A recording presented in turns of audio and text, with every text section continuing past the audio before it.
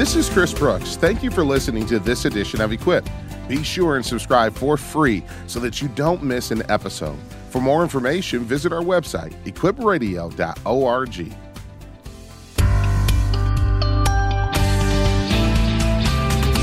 Well, hey there, friends. Welcome to another exciting edition of Equip with Chris Brooks. I'm so thrilled that you've joined me today. Why don't you do me a favor? Strap on your seatbelt. We're going to navigate the contours of culture, as always, with the lens of the biblical worldview on. But before we do that, let me remind you that this is the day that the Lord has made. He has given it as a gift so that you and I can rejoice and be glad in it. So let's do just that. Let's follow the words of the Apostle Paul. Let's rejoice in the Lord always. And again, I say rejoice. And with that, I welcome you into what will be a very interactive and hopefully helpful and healing edition of Equip. Today, we want to talk about a subject that often we like to not talk about, and that is questions that we have surrounding death, suffering, pain, grief. I want to talk about death and dying and how we as Christians can process our big questions. I believe that God invites us to bring our questions to Him. He says in Scripture, "Come now, let us reason together." I think there's an open invitation for us to bring our big questions to the Lord about every topic. And I think one of the big topics that have consumed the hearts and minds of many, in particular in more recent weeks, are questions around death and dying, and those questions extend beyond just the personal to much broader questions about the goodness of God, about free will, about God's sovereignty, about suffering, and so much more. So I want to, as always, create a space for us to have these conversations from a biblical perspective. I'm going to invite my guest in just a moment, but let me give the phone number, 877-LIVE-675. 877-548-3675. I don't come to this conversation with a detachment, but I actually come from a deeply personal perspective. It is an interesting day for me and my wife and my children, to say the least. This is the 4th anniversary of the passing of our oldest son, Chris. This morning, my wife and I spent some time together just processing through our thoughts, our emotions, our memories, our joys, our pains surrounding that. And yes, there are still big questions in our own heart that we have laid before God. Many of those questions the Lord has been gracious to answer for us. Some of those questions still we lay before Him. But all of them we feel that we can bring to the Lord, just like the psalmist did, just like those who have grieved and mourned before us, whose stories are captured in Scripture and church history. So I come to this from a deeply personal perspective as well. This month, we're going to focus in on this conversation about suffering, about death and dying. We're going to ask God why. We're going to ask God how. We're going to look to His Word.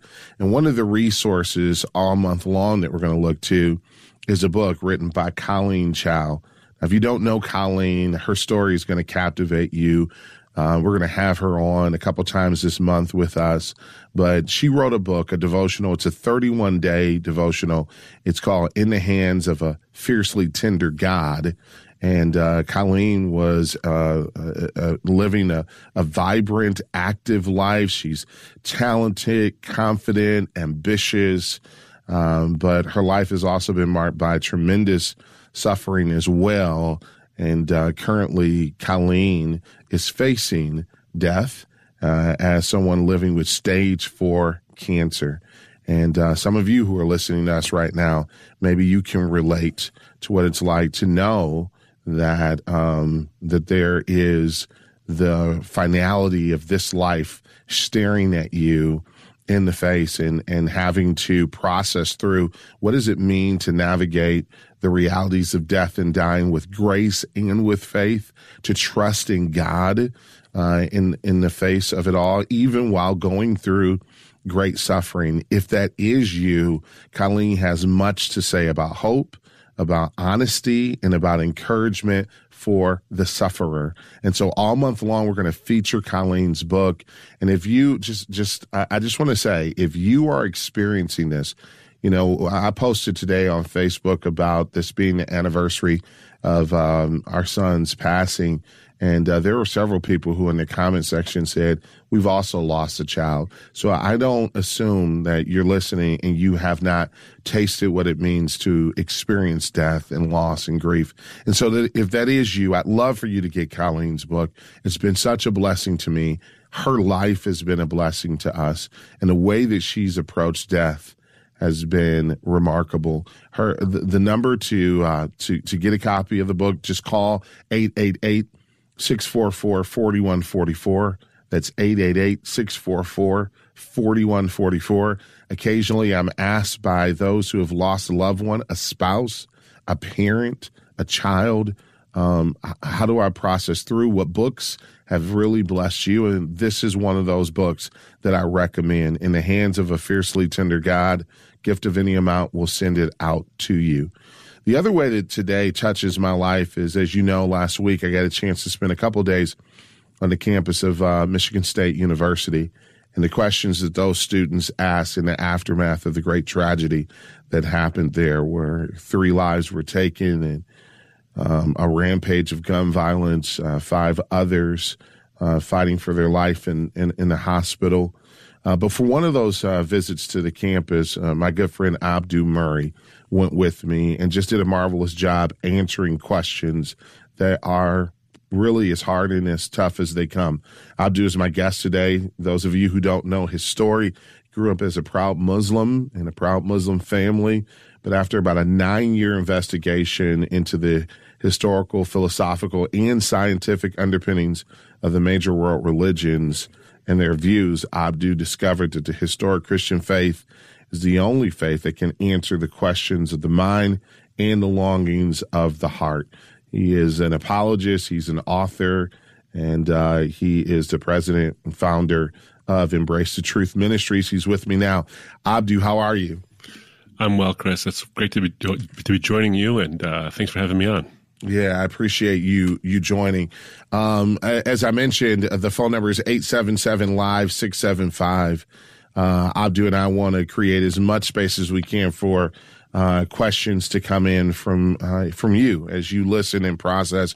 If you're facing the death of a loved one, living in the aftermath of that, maybe suffering and tragedy, or maybe you yourself are facing death yourself and you got big questions about faith, about God, about his goodness and grace, we would love for you to call 877-548-3675. This is a great opportunity and a safe space for you to do that. Abdu, as you reflect back on our time at MSU, what marked you most about maybe the questions and our time with students there? Boy, there's so much. I remember, you and I spent some time at the Rock. And real quickly, let me just say, I should have said this. You got a son there. You got a son who attends there. So deeply personal for you as well. But go right ahead. I'm sorry. Yeah, well, indeed. In fact, when we were driving up to the campus, we passed right by where my son worked. He was working that night. And it was right across the street from Berkey Hall where all of it happened. And I believe my son could actually hear what was going on. And so it was a harrowing night because, they were in lockdown for quite some time and his cell phone died in the middle of it. And you're just thinking to yourself, what's going on? How are you? And all these things.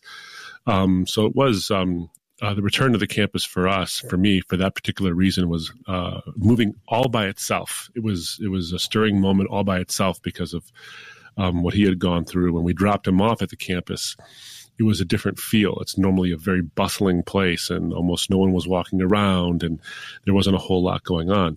But two things that stuck out to me was we had visited the Rock, where there was quite a memorial. And obviously, and this is the part that struck me, it was an obviously well-maintained memorial. It wasn't random. It wasn't just a bunch of flowers strewn about. There was tremendous care and austerity about the place. And we had just experienced an ice storm the day before, and there was a tent above it, and there were candles still burning.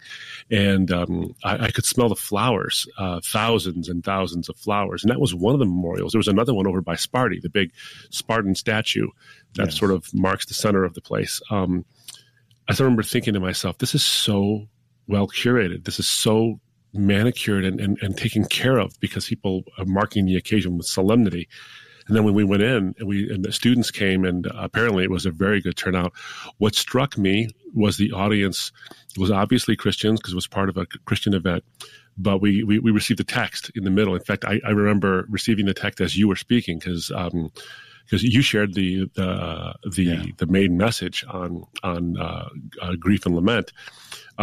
The campus minister sent me a text saying, hey, there's a number of people who are not Christians who are here, and we know them because we're in community with them. And that moment struck me as well, is that in the moment, there are people who don't necessarily follow Jesus, who might not even believe in a God at all, but needed to find something of a transcendent anchor and hope in the middle of all of that. And so that struck me as it was an important moment of ministry to Christians, but it was also an important moment of offering hope to those whose worldview was bereft of any. And so it was a tremendous honor, but it was very sobering too, because it's a very serious affair to talk about death in the first place. And it's even more serious when we're talking about hope that springs from that kind of death. So, and the questions were all, I remember the questions were pointed on Scripture, because the bulk of your discussion was not only on just how we deal with grief, but anchoring our understanding in Scripture. And I remember some of the poignant questions were, what Scriptures were the ones that really helped anchor you and Yodi as you went through it. And that to me signaled something really important, and it was that there needs to be some transcendent anchor that doesn't move. When the waves get toss you about. And I thought that was a tremendously good question, especially the fact that, as you pointed out, you can come to God in a bewilderment and in an emotional state and say, I don't understand this and I don't get it. And you can ask your why questions with a bit of a tone, because the Psalms do. And I think that was really healing for the kids. Yeah, I love that you brought that up, because I think one of the myths about this generation is that all trust in Scripture is gone, that there is no confidence in the Bible anymore, and that this generation is only moved by feelings and emotions. But when facing death, we're looking for something that is concrete. And I think what the question was really behind the question of what Scriptures really have you looked to is the question, what can we know about God's character? Because what Scripture is ultimately is a revelation of the character of God. And if folks are on a spiritual journey, and I know some who are listening to us are on a spiritual journey, one of the questions you should be asking as you investigate various philosophies of life or religions, world religions or spiritualities is, what is the character? What is the character of the God of this philosophy? What is the character of the God of this religion? And I will say that just two quick passages of Scripture that really speak to my heart that reveal the character of God is first Psalm 34:18. And we talked about this one a lot, Abdu, with the students. And in Psalm 34:18, it says, the Lord is near to the brokenhearted, and he rescues those who are crushed in spirit. Now, you think about how transcendent God is. You've used that term, meaning that he is apart and above his creation. He is greater than his creation. But yet you think about how immanent he is, as revealed through passages like that, how intimately he cares about us. and he sees us and he does care about us, that God is near to us when we are brokenhearted. And maybe you wouldn't identify yourself as perfect or blameless, but maybe you can say, I know what it's like to be brokenhearted. And the good thing is God is near to you. The other verse was Genesis 50:20, that what you intended for evil, God has used for good. And our God takes evil, takes pain, suffering, death, dying, and brings about hope and life and good. And we're going to talk about that more with Abdu Murray on the other side of this break. We're going to take your calls as well. You guys are the special guests today. So if you have a question, if you're going through suffering now, call 877-548-3675. I want you to meet Colleen Chow, an amazing woman who is facing a terminal illness. She wrote In the Hands of a Fiercely Tender God to invite fellow sufferers to share her discoveries of God's mercy, power, and presence. This honest devotional will encourage you through your own pain to receive the joyous embrace of God's love and beauty. And it can be yours today with a gift of any amount. Simply call 888-644-4144 or visit equipradio.org. Welcome back to Equip with Chris Brooks. I want to say thank you for those of you who are praying for my wife and myself. It's hard to believe it's been 4 years since our son Chris passed away. Still can see his face in 1,000 places.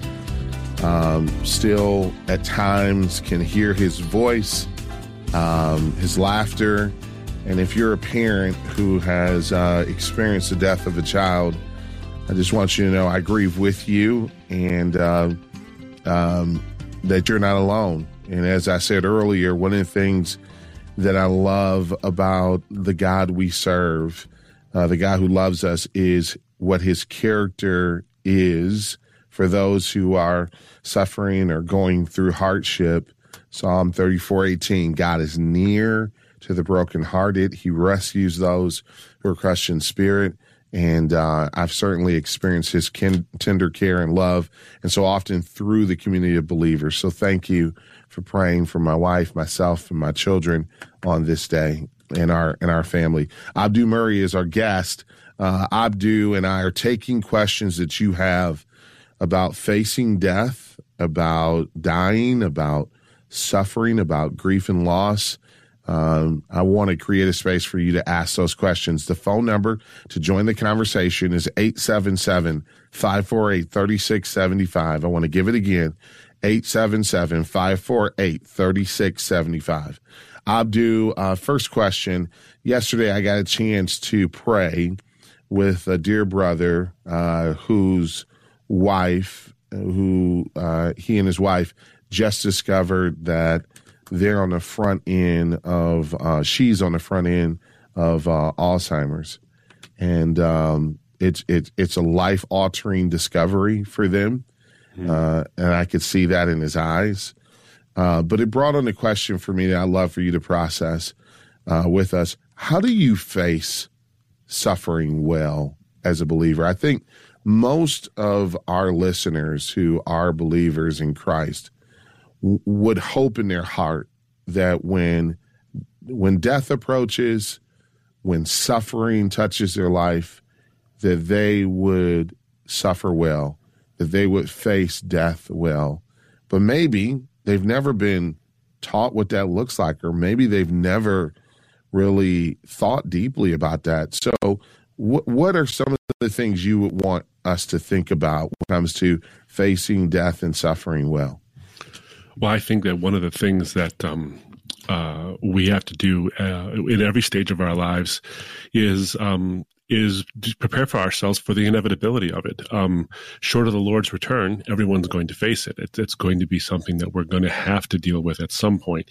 And many of us might want to put it off and not think it through. That's why this program and the whole month you're spending is such an important one, because if death is the inevitable termination of this side of life, this side of heaven, then we're all going to have to deal with it and face it at some point. And so, sort of not talking about it, not thinking about it, will result, I think, in an emotional inability to, or at least it could result in inability to deal with it when it does come up, or you might fall apart, or you might react in a way you didn't expect. So thinking about it and looking through scriptural verses about how people actually did face their own deaths, because in some passages of the Bible, people were well aware of it before it actually happened, and knew it was coming.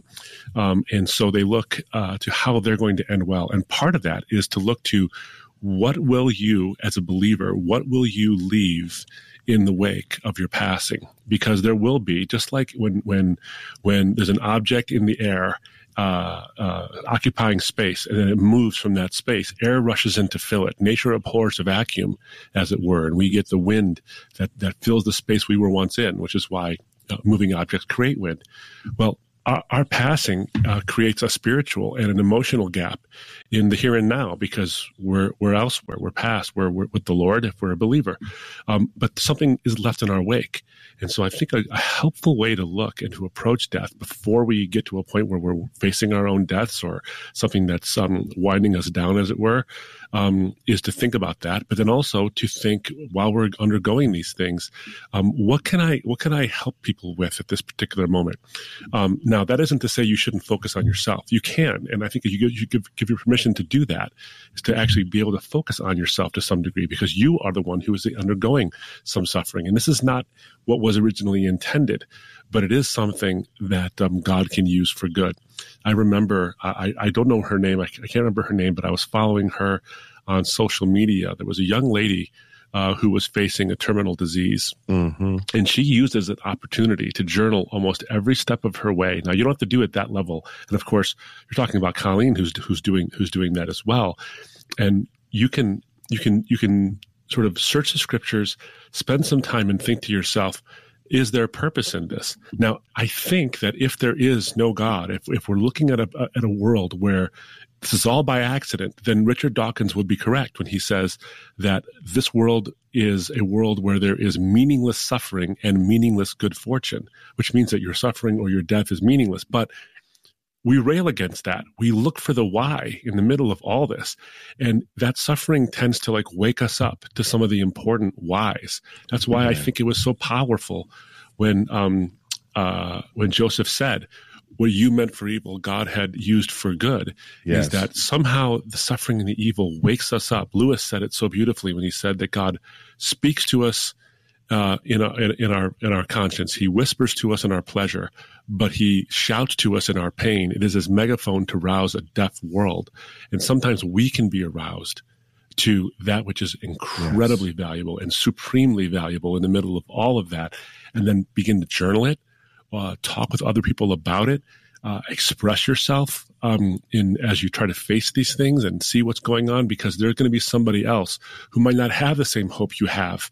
And you can process things together, but you can also help them to see God's goodness in the middle of all this. That doesn't mean it's going to, that God can't work a miracle, but if he chooses not to, you can leave the lasting miracle of the hope that we have because of a risen Christ. Yes. I remember a quick story. Gary Habermas, who is one of the world's most foremost experts on the resurrection, he told a story about his first wife, Debbie. She died of stomach cancer.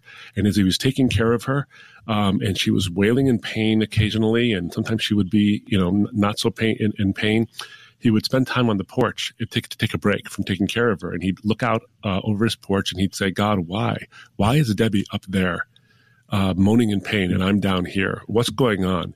And he said the answer that came to him was, Gary, did I raise my son from the dead? And of course, he believes that because that's all he ever teaches on is the resurrection. And then he realized something, is that if Jesus died and rose again, then his wife will die and rise again, and so will he, and then he'll be with her. It's that eternal perspective and the veracity of that can help us to sustain ourselves and learn some important things as we face death and suffering. Let's go to the phone lines. Andrew is listening in Illinois. Hey, Andrew, thank you so much for listening. What's your question today, my friend? So my question, thank you for taking my call, and I'm sorry about your son, Chris. Thank you. It's an everlasting memory. I lost a brother when I was very young, and it was over 50 years ago, and I see him every day. All right, visions, and my family does. My question is, most recently, there was even in the papers, my son lost one of his a very close friend that I will say saved him during COVID, was his only friend during his freshman year, because of the COVID and all of that being remote, and took him to work, do all these things that nobody else, very selfless, most selfless person that I know.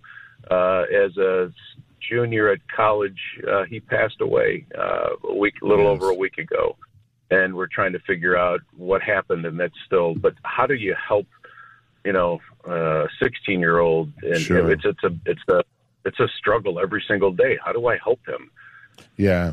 So first off, thank you for calling, and thanks for your question, Andrew. What I want you to do, I want you to stay with me, because we got to take a quick break. We're up against an unavoidable break, if you will. But I promise you, we're going to answer your question to the best of our ability on the other side of this break. So, Andrew, stick and stay if you can.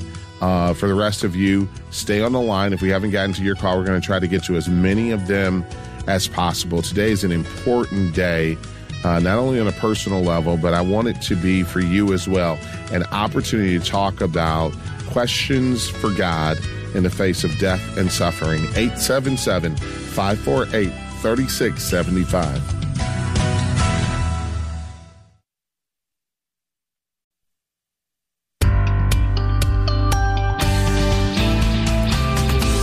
Welcome back to Equip with Chris Brooks on a very important day. I'll describe it as that, on a personal level, and hopefully an important day for this program as well.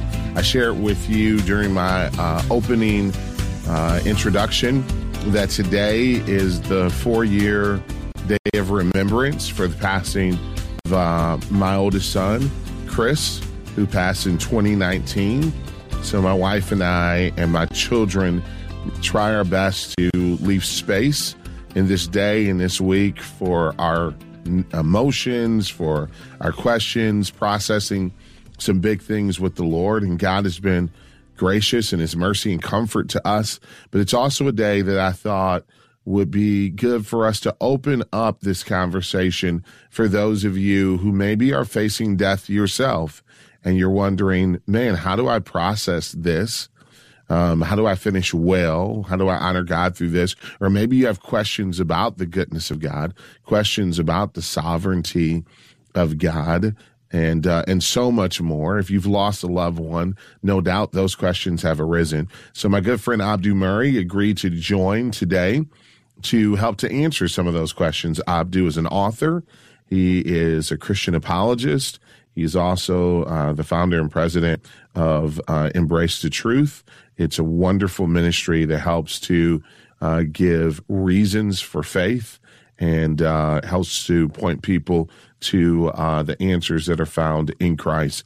I want you to give us a call today with your questions. 877-548-3675. That's 877-548-3675. Andrew is with us from Illinois. He asked a question. We were up against a break. And Andrew's question, and first off, Andrew, thank you for staying with us over the break. But Andrew's question was, his son, 16 years old, lost a close friend, a college buddy who passed away. And Andrew's question is, how do I help my son, or how do we help broadly our children to grieve, to process grief? And I'll give a quick answer, and then Abdu, I want to leave space for you. One, there's a number of resources that are available. We did an interview back in 2019 with Amy Ford, who wrote a book called When Your Child is Grieving. And I just really want to encourage you, when your child is grieving, Amy Ford. A couple of things that I think are important, and that is leaving space for lament. And when I say leaving space for lament, I mean specifically leaving room and letting your son know it's okay for him to grieve. It's okay for him to bring his tough questions to God. We see it all throughout Scripture, all throughout the Psalms. Now, Psalm 13 is a great example of this. So I'm just going to give you 4 quick steps. Number 1, take your how questions to God, your how and your why questions to God. So as you're processing grief with your son, let him know there's some big how questions, God, how could you let this happen? There's some big why questions. You know, why did it happen to this person? Take those, God, in prayer. You can cry out to him. Secondly, bring your complaints, the things that you don't like about life. I don't like that death is a part of our experience here. I don't like evil. I don't like violence. There's so much that I don't like about this moment. Bring your complaint. Leave space in prayer, in Bible study, in conversation, in dialogue for people to be real and to be honest and to bring their complaint. Then thirdly, invite your son to ask God boldly for help, to ask God, help me with the processing of this pain. Help me with the feelings of loneliness or fear or anxiety. We see this over and over again with the psalmist. They would turn to God. They would ask their how and why questions. They would bring their complaint. Then they would ask for help. But then fourthly, and then I'll stop here, is choose to trust God. Choose to trust him. And this is a choice of faith, but it's not a choice based blindly without evidence. There's much historical evidence of the faithfulness of God seen most supremely in the cross of Christ. And I want to encourage you, when you're helping your son to process, or any child to process, encourage them to choose to trust in God as they process through their grief and loss. Abdu, anything else you want to share with Andrew? Oh, sure. And Andrew, thanks for the question. And boy, it's a heavy one, because when your children are suffering, it's worse than if you are. And you almost lose, you almost know how to handle your own, but you don't know how to handle somebody else's, and you desperately want to. So I appreciate the question. I would just add a couple of things maybe to augment what you've said, Chris, because there's not much more I would add, except to say that as you do leave room for that lament, is to listen carefully for how he laments. What kind of a lamenter is he? What kind of a griever is he? Is he an emotive person? Is he a sullen person? Is he an internalizer? Is he someone who just kind of broods? Is he the kind of person who you think, might just be the kind of person who says, I'm fine, and they're really not? Who knows? I don't know him, but you do. And I think leaving room for that level of lament that might surprise you, but is still a legitimate form of lament. But importantly, as you listen and carefully wait, you might find that some of the why questions don't arise, in which case you don't need to necessarily answer them unless you can prod to see if they're really there, but he's afraid to ask. Because some Christians are afraid to ask the why question because they feel like, if I ask the why question, I'm suddenly being faithless. I'm suddenly questioning God, and maybe this is all punishment for my faithlessness in the first place. And there's all kind of things that people think. But I think encouraging them, as you said, Chris, before, is to ask the how and the why questions, because God's okay with it. He's perfectly fine with it. But second, or third, I should say, is once you've heard that, don't be afraid to not answer. Don't be afraid to say, I don't know. The quintessential and classical example is when Job was going through all his sufferings and his friends sat with him for days, and it was the most helpful thing they can do. And then they decided to open their mouths and try to explain things. And they ended up almost making it Job's fault, and they were so unhelpful. So there's a time to answer. But there's also a time when we're sort of aggrandizing ourselves or saying we know the reason these things happen. And the reality is we don't know. We just don't know. The only thing I would say in addition is a good friend of mine passed away years ago at a young age from stomach cancer. He was a good friend. Chris, you knew him as well, and Nabil Qureshi. I remember at the at the reception for after his funeral, someone had come up and asked, why did God allow such a bright voice for the gospel, such a vibrant and passionate voice for the gospel to be taken out so early? There was so much more work to do and so many more people to reach. But then I thought to myself, I have a friend whose brother, who wasn't nearly as big a voice in Christian circles, in fact, wasn't a voice at all in Christian circles. He passed away at a similar age too and left 2 kids behind. And I remember thinking, Nabil's life was tremendous, and he did such a great impact on the world for the gospel's sake. But he was no less valuable to other people and no more valuable to other people than my friend's brother was. When Andrew said that this guy who passed away was such a good guy and selfless and all these things. And so we want to ask ourselves the question, like, why would God allow such a good person to go away when there's so many other people in the world? And those answers are not going to be forthcoming necessarily. But this leads back into the last thing you said, is to choose to trust God. And we trust God for what he will do with our suffering because of what God already has verifiably done with his own suffering. God turned the suffering. The Father turns his back on the Son to forsake him so that, because we were the ones who were supposed to be forsaken. And the Father feels that intensely, but also the Son feels the wrath intensely, and the Holy Spirit brings these things to our conscience. My point here is that God suffered, the triune God in all 3 persons suffers something horribly unfair, but he does so that we won't have to. So God can turn suffering around. We can choose to trust God that he will turn suffering around because we know that he did turn suffering around, not only through the resurrection, but for what it means for you and for me. And it vouchsafes our eternity. So in the middle of his struggle, at some point, there's going to be a time he's got to trust something. The worldview menu is only so big, and other worldviews, I think, either approximate some level of hope or are bereft of it completely. I think only the Christian faith has a historical, factual, and eventually emotionally satisfying answer for hope. Thank you, Abdu. Thanks, Andrew, for calling. And Father, we pray for your comfort for Andrew, for his precious son, and that you would draw them close to you and that you would be close to them. In Jesus' name, amen. I want to go to the phone line. Joe Londo is listening to us in Florida. Thank you so much for calling. What's your question today?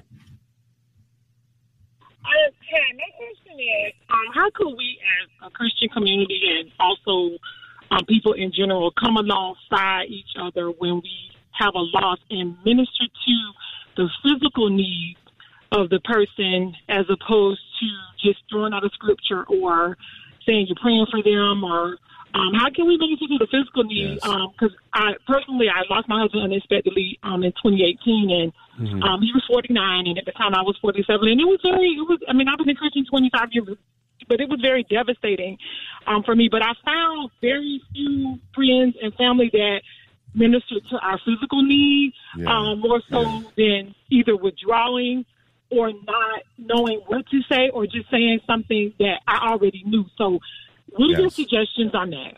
Yeah. First off, my heart goes out to you because it is tough enough, Jolando, to lose someone that close to you. It's even more heartbreaking when the people closest to you aren't able, capable, or sometimes willing to comfort and support you. And so I'm so sorry that you've gone through that. I will say, and you've alluded to it so often, and Abdu, you know this, so often, death is quite overwhelming. And it's not just overwhelming for us, but it's overwhelming for the people who are around us, who care for us. And so at times that leaves people feeling wholly inadequate. There are so many times when I have, as a pastor, had to go to visit someone at their home or at the hospital or at the funeral home after they've lost someone, and I've prayed that prayer quietly under my breath saying, God, I don't know what to say, what to do, and I'm looking to you for help, wisdom, guidance. And so my heart goes out to those who maybe withdraw, not because of a lack of love, but just not wanting to make things worse. But you asked the question, what can we do? I will tell you, in the aftermath of the death of our son, there were so many people who practiced what I call presence ministry. They didn't come to our house with a game plan. They just came, and they were there. And as needs came up, they were ready to go into action. Maybe it was buying food for us, or maybe it was helping to clean up the house, or maybe it was just sitting next to our side. I think that what we need to do is relieve ourselves of the pressure of feeling that, man, we have to have all of the answers or have a full, complete game plan on how to help with those practical physical needs, and to be there, just to be present. And then I would say for folks like you and others who have experienced what it's like for that to be missing, we have to be what we didn't receive. So the things we wish we would have received from others, we can offer to others. One of the things we can offer is this book by Colleen Chow, In the Hands of a Fiercely Tender God. It could be a blessing for the right person.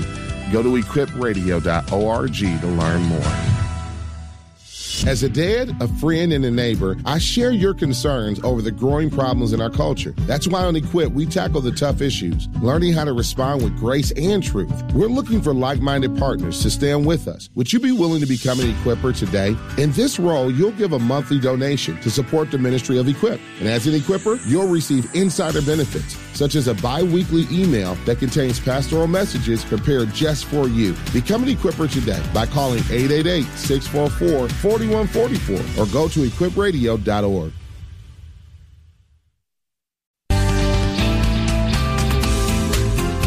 Let's go back to the phone lines. Renee is listening in Florida. Renee, thank you for listening. Thanks for your patience. What's your question today? Renee, are you there? Hello? Yes. Yes, I'm here. Thank you for your patience. Thank you for listening. What's your question today?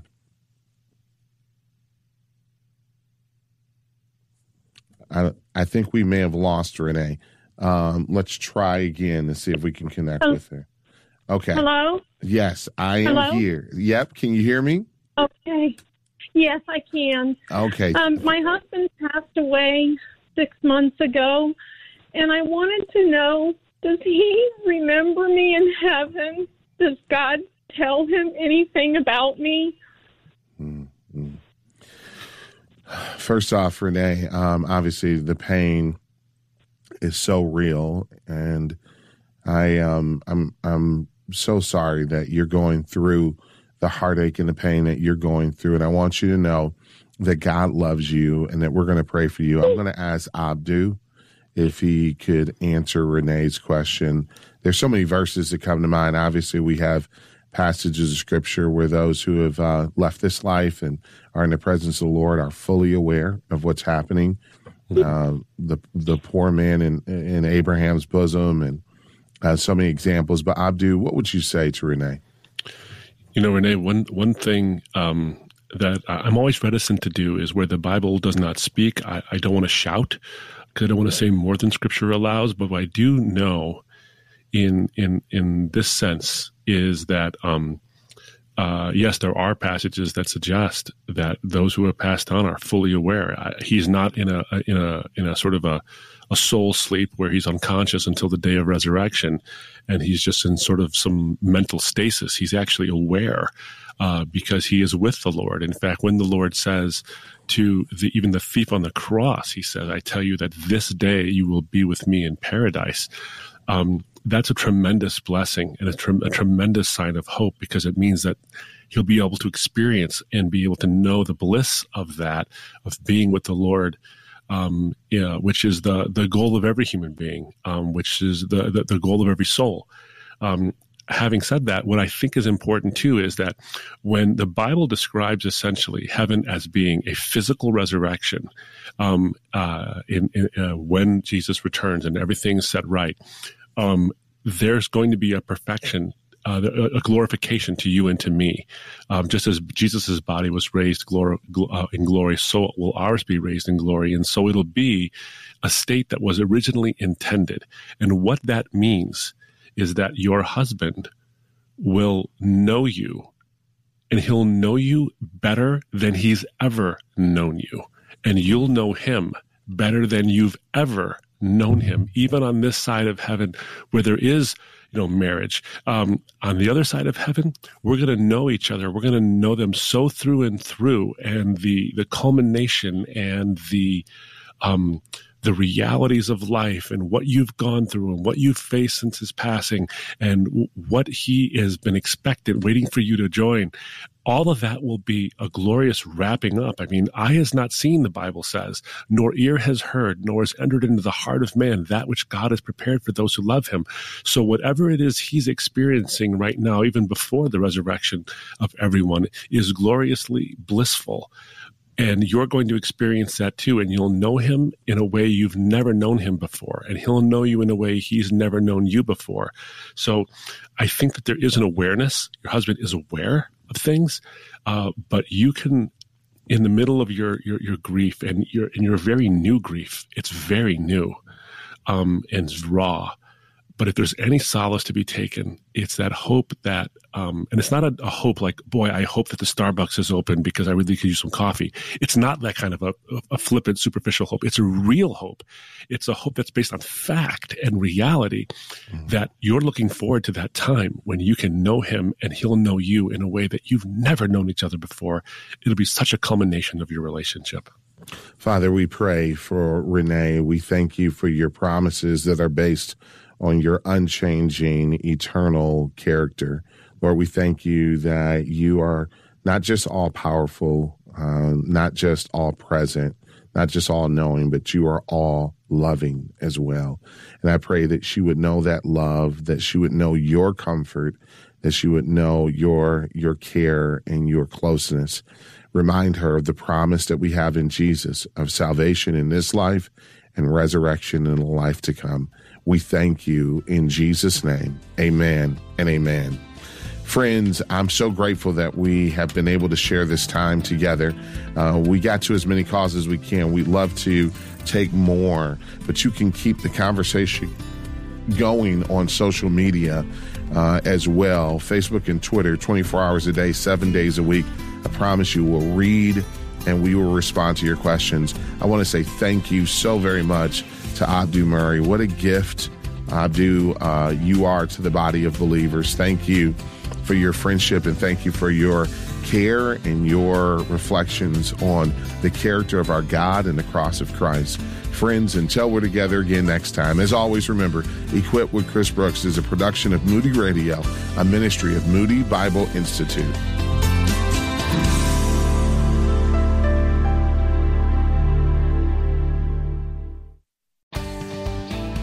Hey there, friends. Chris Brooks here. Women in ministry is a topic that generates a lot of questions, like what does the Bible teach about women ministering in their homes and even in the church?